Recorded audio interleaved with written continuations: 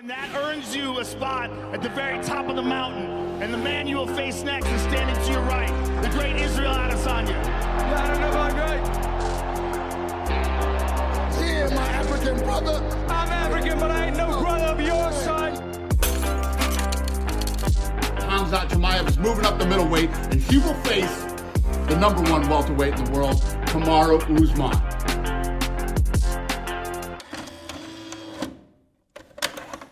It is official. Usman is filling in on short notice. So if he gets a win over Chimeav, he's all of a sudden in middleweight title discussion. Well, Dana's said whoever wins this fight will fight Strickland for the belt. That means Israel Adesanya is not fighting anytime soon. Probably UFC 300. Usman or Chimeav, instant title shot, which is pretty crazy when you think about it. The fact that on 11 days' notice, an almost retired former champion to now possibly being a two-weight champion in the space of a week. Have we all just forgotten about Dricus du Plessis, who actually is supposed to be fighting for that belt and was supposed to fight for it before Sean did? Yeah, why would this be for... that is such a good question to ask, because why in the world would Dricus just all of a sudden get leapfrogged? Exactly. See, Dana's obviously on a mad one, isn't he? And he's like, Dricus, you didn't take your opportunity. You're getting sidelined. Yeah, we just did a list. Fighters who you can't believe didn't fight for a title. Dricus du Plessis might end up on that list. But there's no one else for him to fight other than Izzy. Maybe what they're hoping for, they can put him on the undercard of UFC 300. Maybe that's what they're waiting for, because that fight is so hyped. Does it really need to be a championship fight? I don't know. To me, that's I fully get that. Yeah, let's cash in while the iron is hot, while these guys are ready to go. I get that.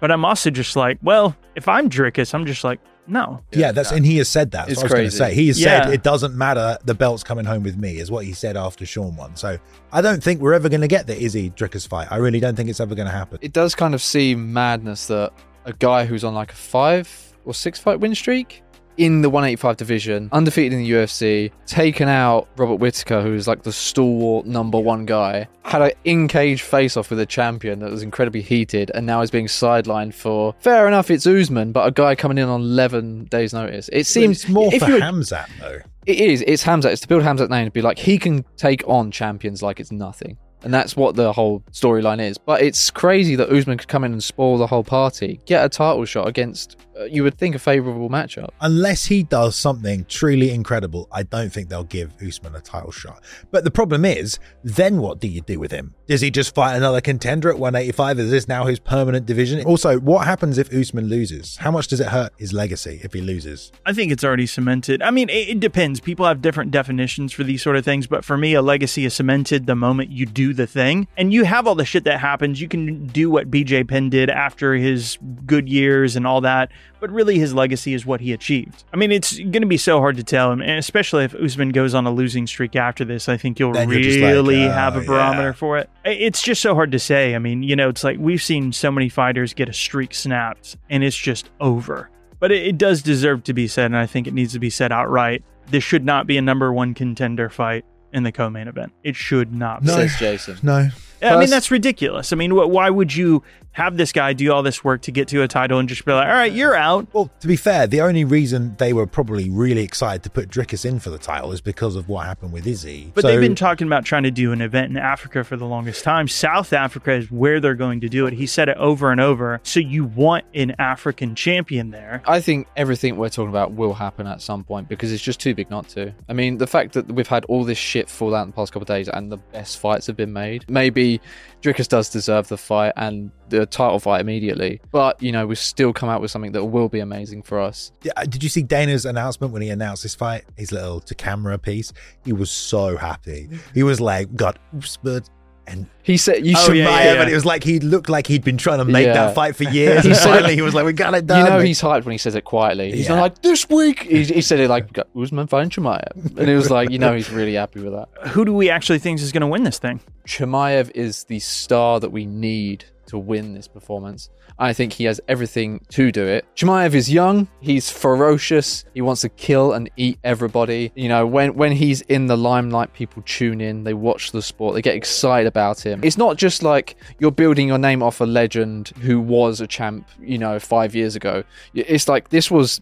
People were calling the GOAT a couple years ago. So if Chimeav can go in there and beat who was the most dominant champion we had for a long time. I mean, how is that not a good thing for the UFC and for us as fans as well? So if you guys are a big fan of this channel, one of the best ways to support is by becoming a channel member. There's a link at the bottom of the description if you're on mobile, and then of course the join button. It's Chris Weidman. And then of course you can just click the join button below the video if you're on a desktop to sign up. And we do writers meetings where we yell at each other and argue about the ideas that we have. And then of course we have these full unedited. If you want to watch the discussion we've had today, all the terrible shit we said, you can watch it. But do you think Khamzat's more happy with this fight? It's probably a huge feather in his cap, because then he gets to say, yeah, I was welterweight title ready if he wins, and I could have won the title. I just wasn't given the opportunity. I do think, though, the opposite side of this, I think it's amazing if Usman wins. Like the champion who's coming up from welterweight, obviously he's lost, but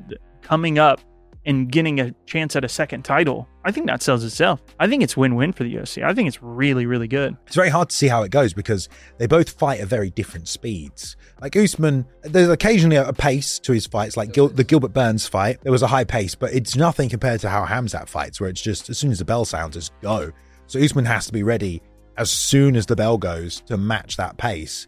And he usually tends to like work his way into the fight and like get a rhythm like a dance, you know, and find that. Imagine that the fucking scenes if Khamzat goes out there and just decimates Usman. Oh, I mean, the greatest fighter we've had in a long might time. be able to. That's the and just thing. like Kevin Holland ragdolls him, fucking anaconda, and it's done. We saw like an attempt at that against Burns, and then all of a sudden it's like hitting a wall.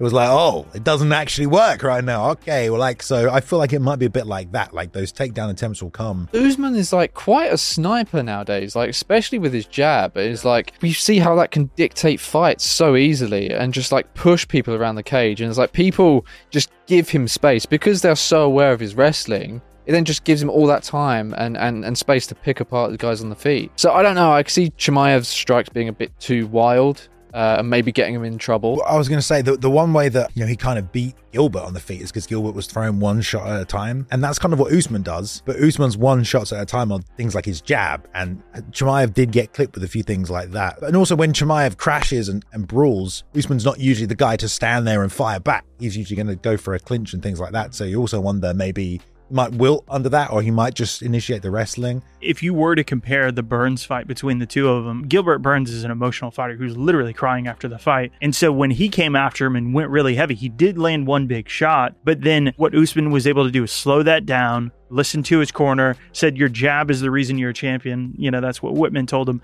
And then he just started working the jab. But the thing with Chimeav is he fully engaged in the firefight, so that'd be really interesting. Didn't listen to his corner whatsoever. No. They were Yeah. like, what are you doing?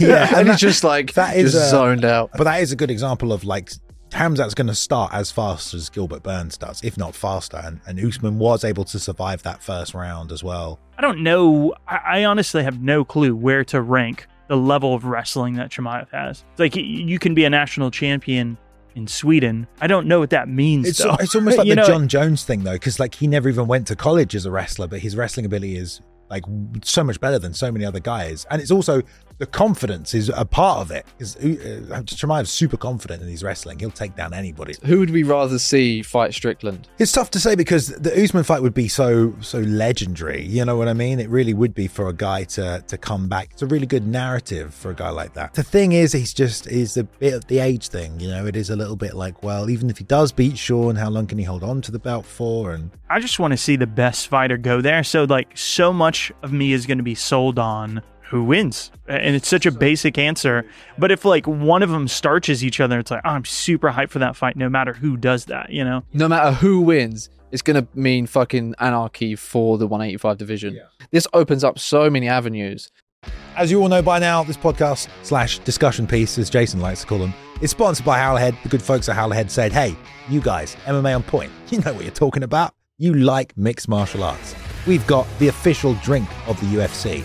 Well, it sounds like a match made in heaven, doesn't it? If you want to get your own bottle, they're in the UK now. You can get it on Amazon, if you've not been there. Okay. Master of Malt, another great website. Yep. Or larger Tesco's, where my mum works.